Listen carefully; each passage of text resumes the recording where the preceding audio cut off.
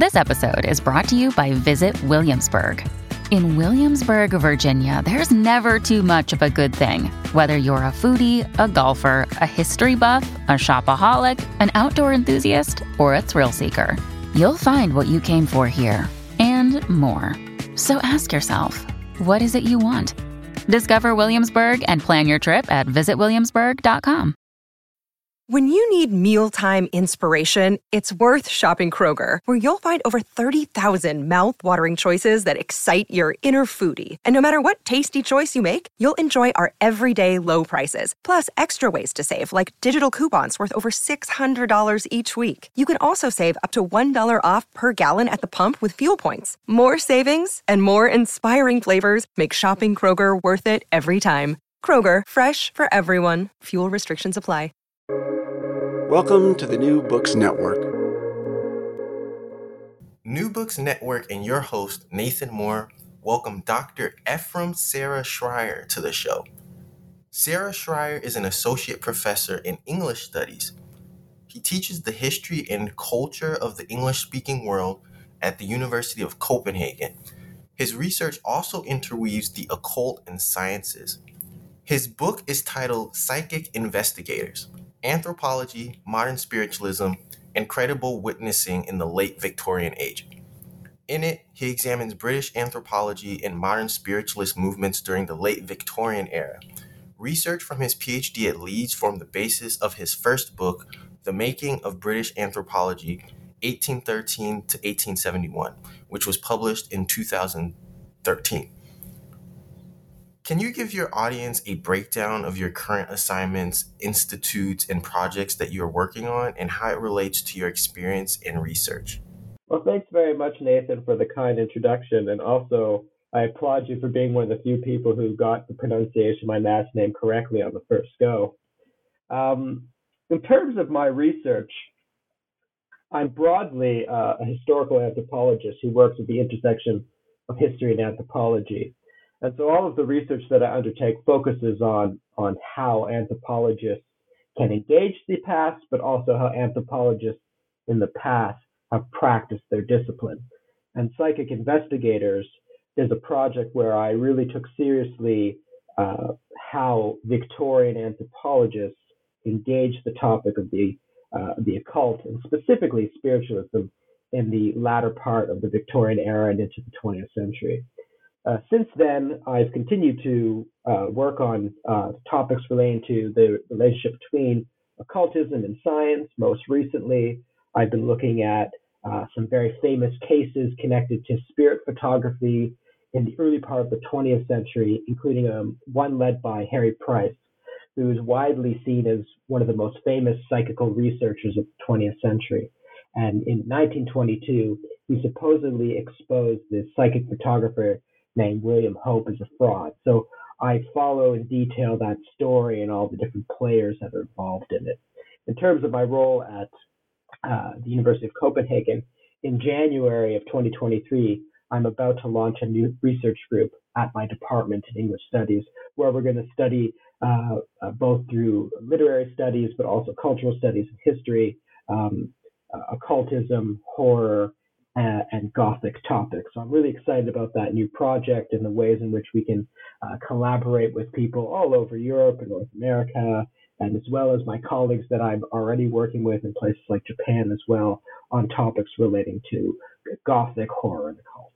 In your blog, The Historical Ghostbuster, how has that been going for you? One of your newest posts is titled Spiritualism and the Birth of Radio. I've really enjoyed doing my blog. I started it about a year ago when I launched a new personal website. And in pretty much every month, I write a short piece. They're not designed specifically for academic audiences, but for broader audiences. And I explore different vignettes related to the history of occultism and magic and horror and Gothic. Recently, as you say, I did that one on the relationship between transformations in radio technology in the early 20th century and occult practitioners. And what I talk about in that particular blog is the way in which a lot of early progenitors and inventors within radio technology also happen to be spiritualists.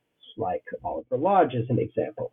And for many spiritualists at the time, radios were seen as another tool for engaging the potential of spirits living beyond the veil, that it could enhance the way in which they can speak with the world around them. And so that's one of the topics that I've recently explored. And more recently, I've just done a blog on Pepper's Ghost, which is one of the most incredible illusions by a magician in the 19th century, where essentially it projects from a hidden room an actor. It projects a sort of an image of them onto the stage that, of course, is transparent but can move. So it simulates a ghost. And it absolutely wowed audiences in the 19th century. And it's still used today as it happens. For example, you can see its use in the ride, The Haunted Mansion at Disney World. In that famous scene where you pass the ballroom and the ghosts are dancing. Well, the effect to create those translucent dancing ghosts is actually the Pepper's Ghost illusion that originates in the 19th century. So I explore these types of topics in my blog. And some of them have been really well read. Others have been a little less successful, but I'm having a lot of fun doing it. Why set your book in the late Victorian age? And can you explain exactly what your time span is for the audience? The book is primarily set in the late Victorian period, which roughly runs from the 1870s into around the start of the First World War. Give or take a few years at each end. And the reason for that is that this was the period where spiritualism is at its height, when there are so many people engaged in activities like seances. And a lot of the most famous investigations into spiritualism take place, especially among anthropologists at the time. And one of the reasons for why it's such a big deal for anthropologists is because a belief in ghosts really cuts to one of the core theories within this emerging discipline of animism. And so I explore the relationship between animistic theory, and animistic theory is one that was originally created by, originally articulated by Edward Burnett Tylor in his magnum opus, Primitive Culture, in 1871, where he explains an evolutionary theory to account for how cultures transform, and specifically belief, and how beliefs start with this what he would call primitive belief in spirits animating the world. And then from that, as again, in his words, primitive belief, we slowly progress towards more complex religions like Christianity, and ultimately arrive at a sort of culture dominated by naturalistic thought, like the sciences at the time in the Victorian period. But of course, that idea then means that these so-called primitive people, fundamentally their beliefs are connected to superstition. But when spiritualism comes about and people are saying, well, actually, this isn't a superstition, but people observing real phenomena. If that's true, then the idea of animism and the roots of culture, which he sees as animism, falls apart. So he has to engage this issue, and he does so by going into the field and engaging mediums firsthand to see whether there's any merit to the claims of the phenomena people are writing about in journals at the time and books, etc. Are you relating the psychic energies of people with technology, and how so? What is psychical research, and how did it come about? The psychical research emerges in the later part of the 19th century when people begin to take seriously investigations into the legitimacy of these extraordinary phenomena. And there's a group of figures in the sort of 1880s who, through a series of discussions and events that they hold together, form what becomes the Society for Psychical Research. And it's the first formalized body to pursue studies into whether or not these phenomena are real. So it has its roots in the scientific naturalism of the 19th century, and it's connected not just to skeptics, but believers as well. although there is some fraction that happens within the society, and that lead to the separation of some members who are more devout believers than some of the more hardline disbelievers that are part of the group as well. But that's sort of how it emerges, is within this context of scientific nationalism of the 19th century. In terms of its relationship to technology, that's something that connects much more to a more recent project that I co-led with Christine Ferguson, who's a professor at the University of Strathclyde in Scotland, where we looked at the history of occultism and media technology at the turn of the 20th century. Because it just so happens that occultic practitioners are early adopters of these new technologies. Because these new technologies are fundamentally about enhancing the way in which you can communicate with people, they believe that they can take this technology and enhance the way that they can communicate with spirits. So things like telephones and radios and telegraphs are all adopted by spiritualists and brought into seances, brought into mediumistic practice. And so I explore that with Christine in this new project, which is called The Media of Mediumship. And it was a collaboration between us and also the Science Museum in London, where we used a lot of the objects, media objects from the period, as well as Senate House Library that has a wonderful archive connected to occultism. What about botany? Is botany a significant part of your findings? And if so, how does it compare to the other disciplines of anthropology that you researched? Botany isn't really part of this, but there are other disciplines that are deeply connected to my study. So, for example, the social sciences or human sciences are not really separated yet in the 19th century. So a lot of the sorts of discussions that eventually become part of sociology and psychology are also part of anthropology at the time. And so questions about the human mind dominate a lot of anthropological discussions at the time, and therefore it required me to engage a lot of early psychology as well as anthropology. Physics is also really important because a lot of these early investigators who are important sources of evidence for anthropologists just so happen to be physicists as well. And again, there's the logic to it is that these phenomena that are being produced in the seance room, a lot of which are sort of invisible energies, seems like something that fits within the domain of physics in the period. And that's why physicists see themselves as potentially experts in observing and making sense of this extraordinary occurrences that they're witnessing. So I'm engaging physics, I'm engaging psychology, and through that, I really understand the way in which these investigators' practices function in the period. And are you situating your work in an academic debate? You mentioned figures such as George Stocking, Roger Luckhurst, Logie Barrow, and Alex Owen, among others. How are you situating your work within these other debates of research?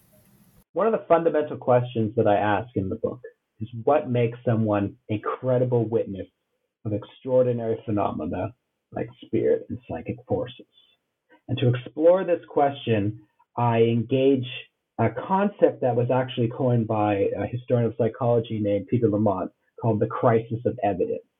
And it's the idea that the biggest challenge in investigations related to spirit and psychic forces is whether or not there's sufficient evidence to support either side, whether you're a believer or disbeliever. And what I've done in my book is I look at the ways in which four figures, E.B. Tyler, Edward Claude, Andrew Lang, and Alfred Russel Wallace, construct their arguments depending on their position for or against, or somewhere in between in some cases, by looking at not just their own observations, but the observations of others. And through this analysis of their own evidence, really get at this question of what's credible and not credible, and the socio-political politics that you use to argue for the credibility of your evidence as well. So it's very much interested in these questions of evidence in the history of science. Now, Stocking, of course, comes into this, because Stocking is very much the person who helped to define the study of Victorian anthropology within the discipline of history of science.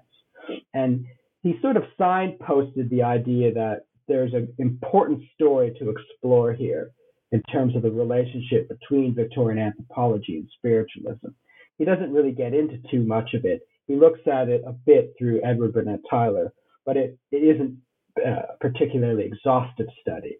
And so to a certain degree, I've listened to what he's said and from there gone much broader into the topic. So I'm drawing on sort of some of the questions that he opened up, but again, advancing them much further. And in terms of the literature on Victorian spiritualism, well, there's all sorts of stuff. And I talk in detail about the ways in which my book connects to all of the ways in which Victorian spiritualism has been studied. But fundamentally, for me, it's about this question of evidence and what counts as trustworthy. You mentioned physics. What about psychology? And also, what discipline would you see yourself studying if you were not a historian or an anthropologist? I've sort of spoken already to sort of psychology and physics. Now, if I wasn't a historian and I wasn't an anthropologist as well, I would almost certainly have gone towards law. And actually, when I first started working as a historian during my graduate studies, I was very attracted to legal history. And to a certain extent, legal history also deals with questions of evidence and what counts as a trustworthy observation or a trustworthy testimony. I find that very, very interesting. And I think law would be another way for me to sort of explore those questions.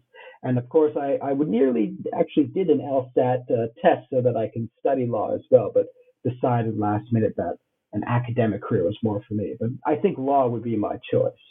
And what about the claim of psychical research being associated with pseudoscience? Do you agree with that statement? So there's a long history where psychical research has been derided, especially by more elite scientific figures. And there's all sorts of reasons for that. But really what historians like Richard Noakes in his wonderful new book, Physics and Psychics, as well as my book, Psychic Investigators, what we both tried to show is how important this research was for more mainstream disciplines like anthropology, or in his case, physics.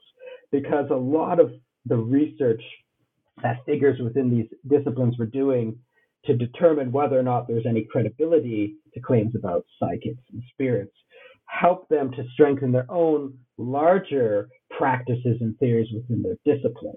So it was important to them. And in the case of someone like E.B. Tylor, who's traditionally seen as this armchair theorist, well, in the 19th century, at the height of the so-called armchair period, he's so interested in testing the claims of these spiritualists that he leaves the armchair and goes out into the field and attends seances and participates in spiritualist performances and gets firsthand knowledge of it, where we really see almost a form of participant observation well before people like Bronislaw Malinowski or Margaret Mead in the early 20th century.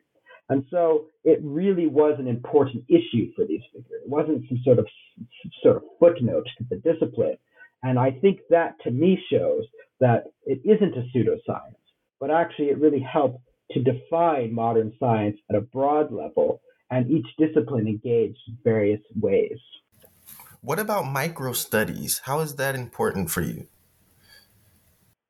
So in my book, I talk about the importance of microhistory and micro-studies. And one of the things that I try to emphasize is that microhistory is a really important way to reconstruct historical practice in particular. And so too is micro-studies if you're building on the works of theorists like Geertz in the 20th century and his famous book, The Interpretation of Culture. Both of these approaches are really about getting into the fine details of things. And it allows you to understand this, in the past, how people practice their discipline. And so through a microhistorical approach, I get into the details of how figures like Andrew Lang and E.B. Tylor went about investigating psychics and spirits firsthand. And it provides a glimpse into the past that you don't really get with these sort of larger survey topics, which have their own value, of course. But just to use the sort of metaphor of what you see with a telescope is different than what you see with a microscope, I think that's the way we have to think about microhistorical studies, is that you're seeing something very different. And when you put the two together, you see a much fuller picture of the past. And the four figures that you focus on, what are their beliefs and what are their stances on spiritualism, and why did you choose them as the centerpiece of your work? So going back to that point that I was making earlier about animism, in the later part of the 19th century within the British tradition of anthropology, the core intellectual theory of anthropology is animism. This idea that primitive cultures, again using the terminology of the 19th century, have this rudimentary belief in spirits animating the world. And from that belief, all other beliefs emerge. And you can trace its development all the way towards more complex religions, again using the terminology of the 19th century, like Christianity. Now, the figures that I use are all engaging with anthropological questions about belief. Wallace, Tyler, Lang, and Claude. They're all part of the animist school of thought in the 19th century. And yet, despite all being part of this same school of thought, they all have different stances when it comes to spiritualism. Wallace, as an example, is a believer in the spirit hypothesis, the idea that spirits residing beyond the veil can intercommunicate with the living. Tyler is more of an open-minded skeptic, whereas Lang isn't so much a believer in spiritualism, but he's a proponent of telepathy.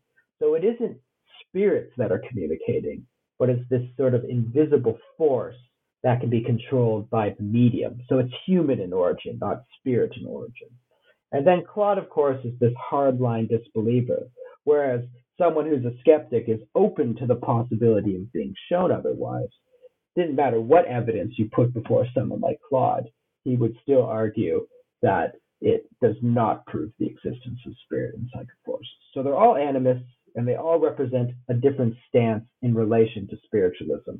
And they're all important figures in 19th century anthropology within the British context. Did you do any field work on Welsh farmers, for example, or was there a lot of secondary sources for you?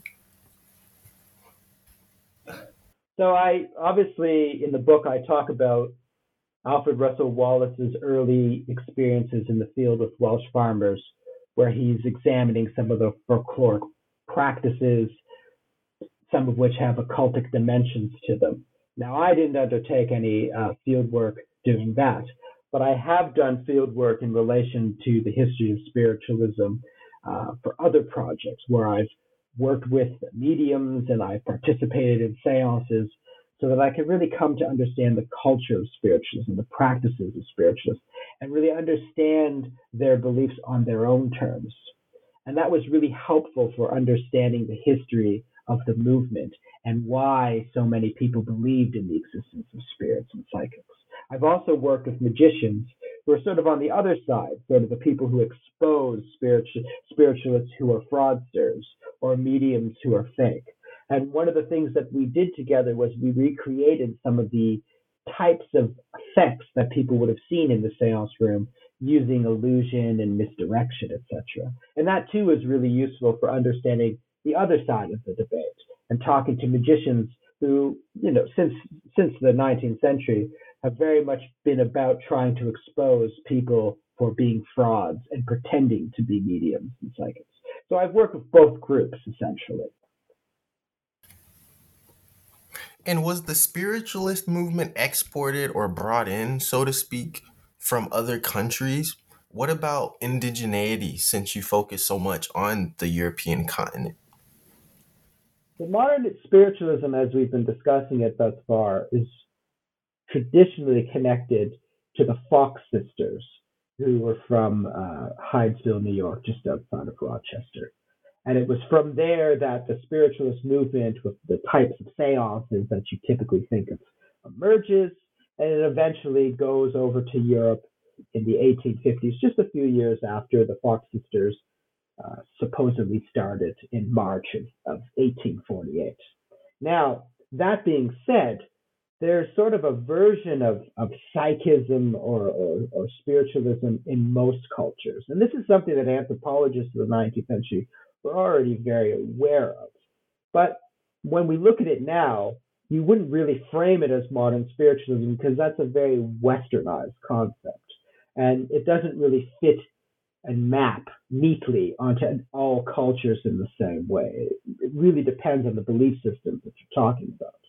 But there are ways in which modern spiritualism was then adopted by cultures outside of Europe and North America. So, for instance, the end of the 19th century, we see a lot of interest in places like Japan in spiritualism, and the practices of mediumship in the westernized sense is adopted by this growing spiritualist community over there. So we do see it in other places in ways where it's, as you would say, imported culturally to them, as opposed to being part of the traditional culture. Because, of course, in Japan, you have Shintoism, and Shintoism already has its beliefs in spirits animating the world. So it's not that much of a stretch to already believe that your ancestors' spirits are animating the world, to then moving towards the spiritualist concept of that hypothesis where they can intercommunicate with you. Because there's already something similar in Japanese culture that was independent from what happened with the Fox sisters. What was Wallace's spiritual framework, if we're following up your line of logic? Well, Wallace argued in his work that the spirit hypothesis, again, the idea that spirits of the dead can intercommunicate with the living, he believed this was true. And he looked at thousands and thousands of records from periodicals and books, historical records as well.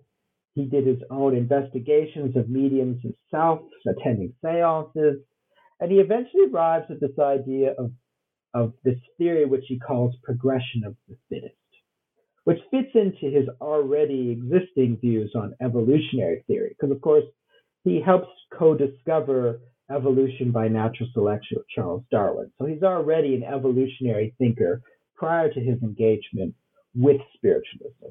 But what he does when he tries to merge these two things together is argue that in life, humans are, connected to natural selection. But on death, this new mechanism takes over called progression of the fittest. And it's really about the moral education of the spirit that will gain more lessons even after death.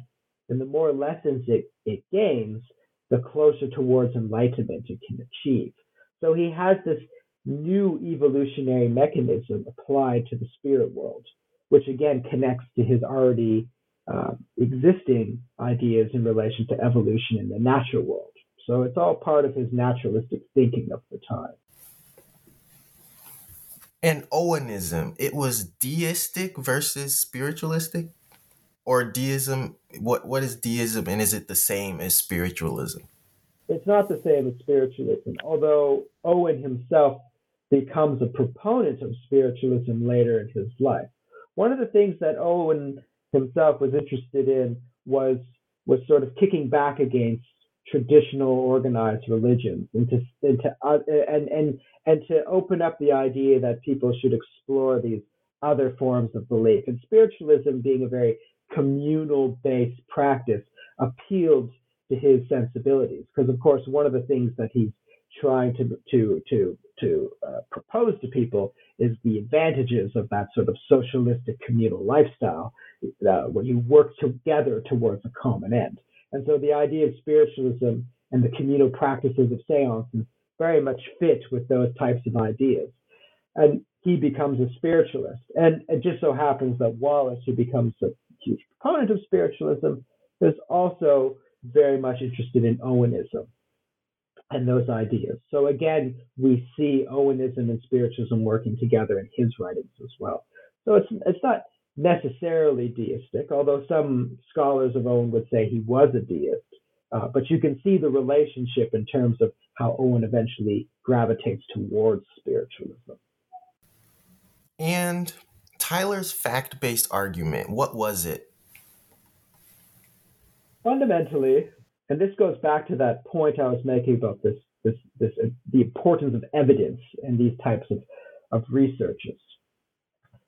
You could give him 1,000 second-hand accounts that all allege that spirit and psychic forces are real. But if he doesn't see it directly himself, then it really is a matter of hearsay. And so he prioritizes direct first-hand experience over all other types of evidence. And that's one of the reasons for why he decides to leave his home and go to London and spend time attending and participating in spiritualist performances, because he believes that through his own senses and his own direct experience, he can get the evidence necessary to finally resolve this question of whether or not spirit and psychic forces are real. And do you agree with Tyler's critique of animism? Well, he's not critiquing animism because he's sort of the progenitor of the theory. But what I will say is that as a historian, I'm not particularly interested on arguing whether a theory of a historical actor is good or bad, but I'm instead more interested in understanding how they arrived at those ideas and their own views on it in terms of its relation to what other actors, historical actors, are saying at the time. So I'm much more interested in understanding it on their terms than my own terms. If we're thinking about an evolution of religion, does it agree or disagree with Darwin's theory of evolution? Or is there some overlap between the theories of evolution that were posited by some of these intellectuals? Animism and evolutionary theories in relation to religion emerged in the same period as theories like Darwinism, as an example. It's the period of evolutionism. There's all sorts of ways in which versions of evolutionary thought are applied to all kinds of topics. Now, interestingly, in the case of Tyler and anthropology, when he first proposes his evolutionary theory of religion, which is essentially animism, in its formal state for Primitive Culture, his book from 1871, there are zero references to either the writings of Charles Darwin or Herbert Spencer, who are sort of the two biggest evolutionary thinkers of Victorian Britain at the time. And it isn't until the second edition where Tyler actually says that he actually came to these views without having read either The Origin of Species, Descent of Man hadn't come out yet, and he hadn't read any of Spencer's work either, like The First Principles or his work on the unknowable. And so it's sort of more a product of larger societal preoccupations with developmental models than specifically influenced by the writings of people like Darwin. So it's a very interesting thing when we look at this evolutionary period of the 19th century, and suddenly all roads don't necessarily lead to Darwin. And that Darwin, when you don't see him as sort of the focal point, doesn't actually stand out in the same way once you see all these other evolutionary thinkers as well, who sometimes engage him, sometimes they don't engage him, sometimes they precede him as well. And I think that's very interesting and important in its own right. In your research, was the psychic phenomena or spiritual encounters more scientific than not? And do you have any evidence that can refute the skeptics? And also, how were skeptics being refuted, if at all? So anyone who was a scientific figure in the 19th century investigating spiritualism were certainly approaching the topic as a science. And psychical research itself is very much positioning itself as the scientific study of these extraordinary phenomena. In terms of the issue of how did believers try to strengthen their arguments and discredit those of skeptics, it's not too dissimilar to what the skeptics themselves are saying, and it all comes down to how one interprets the evidence put before them. And just as people who are skeptical are saying that X person's testimony is unreliable or X person's evidence is unreliable, so too are believers saying similar things. One of the arguments, for example, could be that they didn't spend enough time on the subject to really immerse themselves and be experts in it. So why should this skeptic who may have only attended one or two seances, as an example, have more credibility than a person who was a believer who had, for instance, sat on a few dozen seances? So it's all about, again, the standards of evidence and what makes one piece of evidence more credible than the other.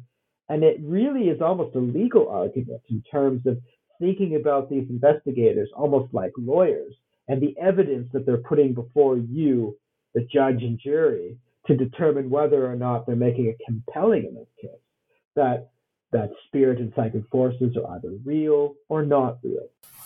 Who are the major publishers of psychic investigations and writings during the period in which you're writing about?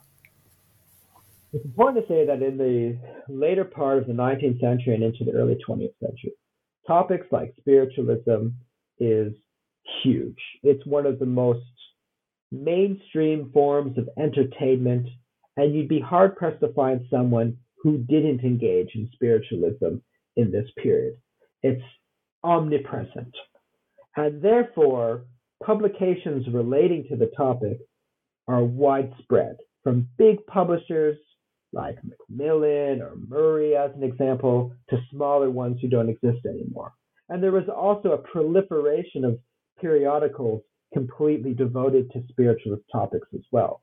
Some of them published by spiritualist believers and others by skeptics. Some of them are really famous, like Light, which is still a periodical in operation, I believe, to this day. And other ones had shorter careers, like The Medium and Daybreak, but at the time were a main source of information about what was happening within the movement. What about Andrew Lang? He was a psycho-folklorist. What was his anthropological method? One of the things that Lang wants to do, and this is how this term psychofolklorist, which is a term that's applied to him in the 19th century, what he's trying to do is he's using folkloric studies to engage the topic of psychics and spirits. And he's studying all sorts of stories in relation to ghosts and apparitions and spirits and hauntings, both historically and in other parts of the world. And through the study of these folkloric practices, of these folk tales, he tries to build a history of spiritualism. And it's all part of the way in which he's trying to do an anthropological study, animistically, of this topic. And so he wants to understand belief, especially extraordinary belief, cross-culturally and cross-historically. It's really interesting. And again, folklore is one of the chief sources from where he's drawing his evidence. And what about this Cock Lane ghost? What is your favorite story that you want to highlight about this Cock Lane ghost and also ghosts just in Britain's history? The Cock Lane ghost is one of the most famous ghosts in modern British history. It was widely discussed in the periodical press, and then it comes back into discussions later with again, the emergence of the modern spiritualist movement in the later part of the 19th century. It all begins in the sort of 1760s when a gentleman named Kent moves with his not his wife, but actually the sister of his deceased wife, to London. They couldn't marry themselves because of canon law, because again, he was married to his partner's sister beforehand. So he moves with his girlfriend to London. Her name's Fanny. And they get this apartment on Cock Lane, and he has to go away to a wedding at some point. So Fanny asks the landlord's daughter if she'll stay with her while he's away because she's pregnant. And that's when they start hearing in the middle of the night the strange scratching noise in the apartment. And it totally freaks her out. And she decides that there's something not right about it. So they move away from this apartment. And the story should have ended then.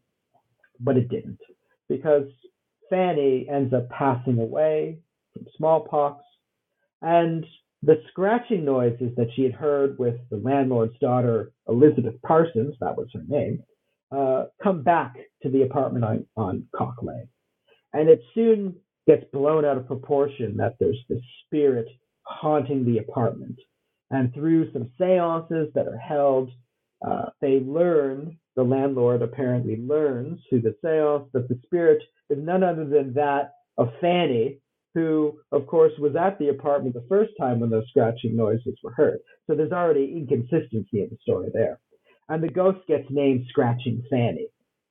And eventually, through various investigations, they find out that, in fact, the noises, the scratching noises that they're heard, are actually being produced by Elizabeth Parsons with this little wooden board that she has concealed in her clothing.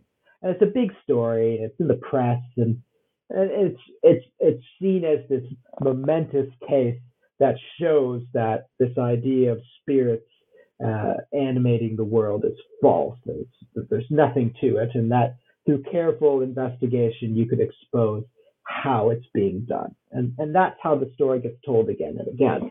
But then when Lane gets to it in the later part of the 19th century, reconstructs it in his book, which is called Cock Lane and Common Sense, he argues that the whole investigation led at the time by Samuel Johnson it shouldn't count, because they went out of their way to sort of harass Elizabeth Parsons to the point where she had no choice but to fake noises. Because when they tried to hold tests to see if those scratching noises would happen in other contexts, not the apartment on Cock Lane, but actually in one of the homes of an Anglican bishop at the time, they weren't produced. And then they threaten her, and then she eventually cheats. And so he says, well, because she was put under severe duress, that's what forced her, that pressed her to do this cheating.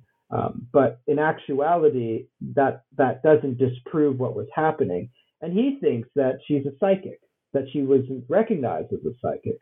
But had she had a more amicable environment to demonstrate her powers, she probably would have been able to do it for Samuel Johnson and not cheated. So he tries to retell the story. But then Claude, of course, picks it up a little later in his own work, The Question, where he basically says all spiritualism is nonsense. And he says, well, actually, Samuel Johnson did get it correct. And this reinterpretation by Lang is just wrong. He's purposely misinterpreting the evidence again to make you think that it's a case of genuine telepathy.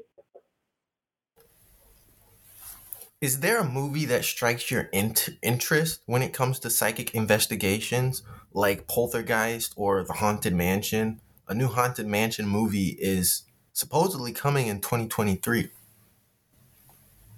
I like most things that have a connection to occultism or spiritualism, gothic or horror topics. But for me, one of the movies that really had an imprint on me from a very young age was the original Ghostbuster movie. I still vividly remember that opening scene where they go into the Central Library in New York, and they see the spirit, and they also collect samples of ectoplasm. That really stuck with me as a child. And again, I think it really spurred on my interest in these topics once I entered into university and then postgraduate studies and then my career as an academic. And a lot of those topics that they sort of address in the movie I've also come across now in my study of spiritualism and occultism, especially once we get into the 20th century, where physical manifestations of spirits becomes much more prominent, and we start to see the heyday of psychics producing things like ectoplasm, which is nothing like how it's depicted in Ghostbusters. Board games such as the Ouija board, is it the same or different, would you say, an Ouija board from table turning? So the Ouija board's really connected to an older form of spiritualistic practice where you use a planchette in order to communicate with spirits, where the spirits sort of guide your hand towards letters, or on some boards you have sort of a Y for yes and an N for no, and you answer yes, no questions. that's a practice that's existed for a long time when it comes to attempts to communicate with the spirit world. And it was discredited in the 19th century by a famous natural philosopher named Michael Faraday. He's also a chemist, who showed through a bunch of tests that he devised that the reason for why these communications were possible was because of unconscious muscular motion. All it takes is one person to slightly shift that planchette towards something for the whole table's hands to be guided in a direction without them even being aware of what they're doing. And so he shows this through his series of tests. And it's one of the ways in which skeptics continue to try and dismiss that form of communication with spirits throughout the 19th century, straight to today when people continue to use it with board games like the Ouija. Why was Edward Clodd a disbeliever? Well, the simple answer is he's a hard-lying rationalist. He starts life in a small village not too far from Cambridge in the United Kingdom. His father was a brig captain. He was training originally to be a priest himself, but then he goes to London with his mother to see the Great Exhibition, which is one of the biggest sort of World Fair type exhibitions of the 19th century, and suddenly sees this world beyond the small village that he had been accustomed to his entire life, and becomes deeply interested in learning more, especially about things like science. And he gets a job in London. He stays there and works his way up quite high into a bank job, and he becomes a member of a lot of different philosophical and scientific societies, and he slowly loses his faith and becomes agnostic and then later atheistic. And so the idea of spiritualism really doesn't resonate with him because of his own loss of faith. And he just sees it as nothing more than silly superstition and misperception. And he sees it as damaging for society. And his book, The Question, is really an attempt to tell people that spiritualism is nonsense, you shouldn't believe it, and here's a robust case as to why you shouldn't believe it. And he uses lots of different examples.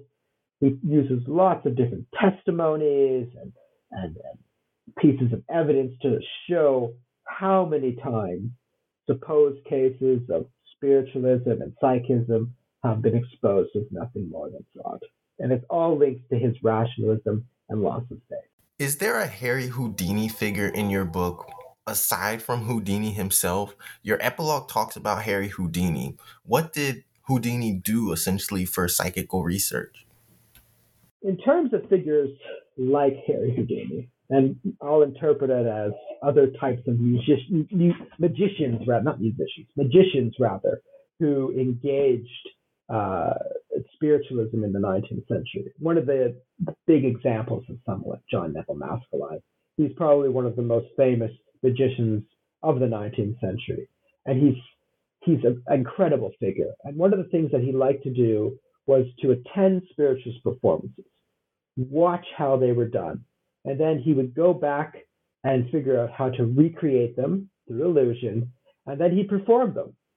And he was so good at recreating these performances through illusion that spiritualists who would go to his shows thought he actually was a spiritualist, that it wasn't fake, but that he just wasn't willing to, recognize his own mediumistic talents. So there's figures like that, for instance, who I talk about. In terms of Houdini is a fabulously interesting character.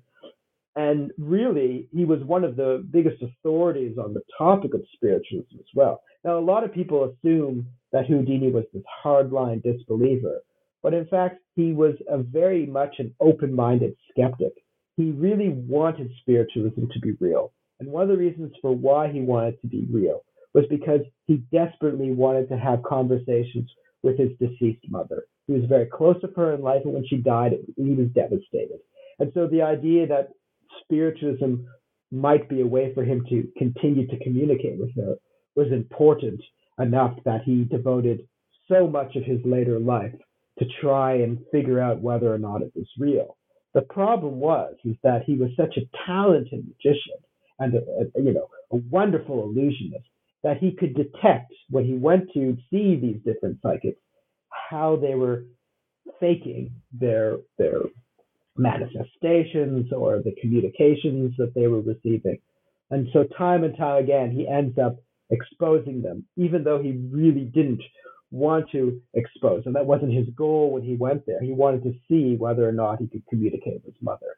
But of course, he didn't stand for people who were trying to take advantage of others. He himself had started out as a fake medium to do a show where he was this mystic. And he realized quite early on that it was a pretty exploitative practice because he was making money off of people's grief. And so he went so far by the end of his career to even hire a group of people to work with him, who he called his secret service. And he would actually send these people out to different cities before he would go there on his own tours to do his own shows, to attend local seances, to meet different supposed psychics, and collect evidence for him. And then he would use that to later expose them at his own show, if in fact they could determine that the psychic that they had just seen was a phony. And so he was really invested in showing who was real and who wasn't. Of course, no one, so far as Houdini was concerned, ever proved to be real, but he still hoped that he would find someone that was a real, genuine psychic.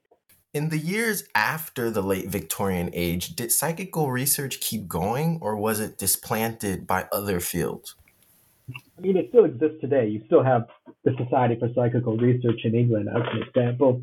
You also have one in New York as well. The Society for Psychical Research in the United States still exists in Boston. But of course, the sort of industry of paranormal investigations is a huge industry.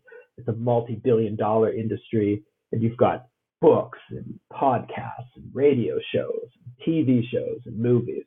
So it isn't going anywhere. Whereas the sort of way in which elite scientific figures were involved in the 19th century, well, that's changed. But in terms of the popular engagement with the topic, it still remains very strong in the public eye. And I don't think it's going to disappear. People are very much attracted to this topic. And it's a strong industry for a reason. So it's part of our culture. It's always been a part of our culture, this idea of extraordinary occurrences. And the study of it in the 19th century really helps us to understand the legacies, even today, of the types of things that were being done back then. We still, for example, have people who are psychic photographers who do a type of photography not too dissimilar to what people were doing all the way back in the middle of the 19th century. I actually regularly work with a spirit photographer who has been taking pictures of seances in Lilydale, New York, which is sort of the mecca of the modern spiritualist movement in the United States. For the past 20 years, she's been doing this work. And I've learned a lot by talking to her as a current practitioner of spirit photography. And also it allows me to understand the historical practice even more by engaging with people who are still doing it. If you had a psychical power, real or imaginary, what would it be? For me, I like levitation or telepathy. Well, one of my favorite forms of physical manifestations is this thing called spirit apport.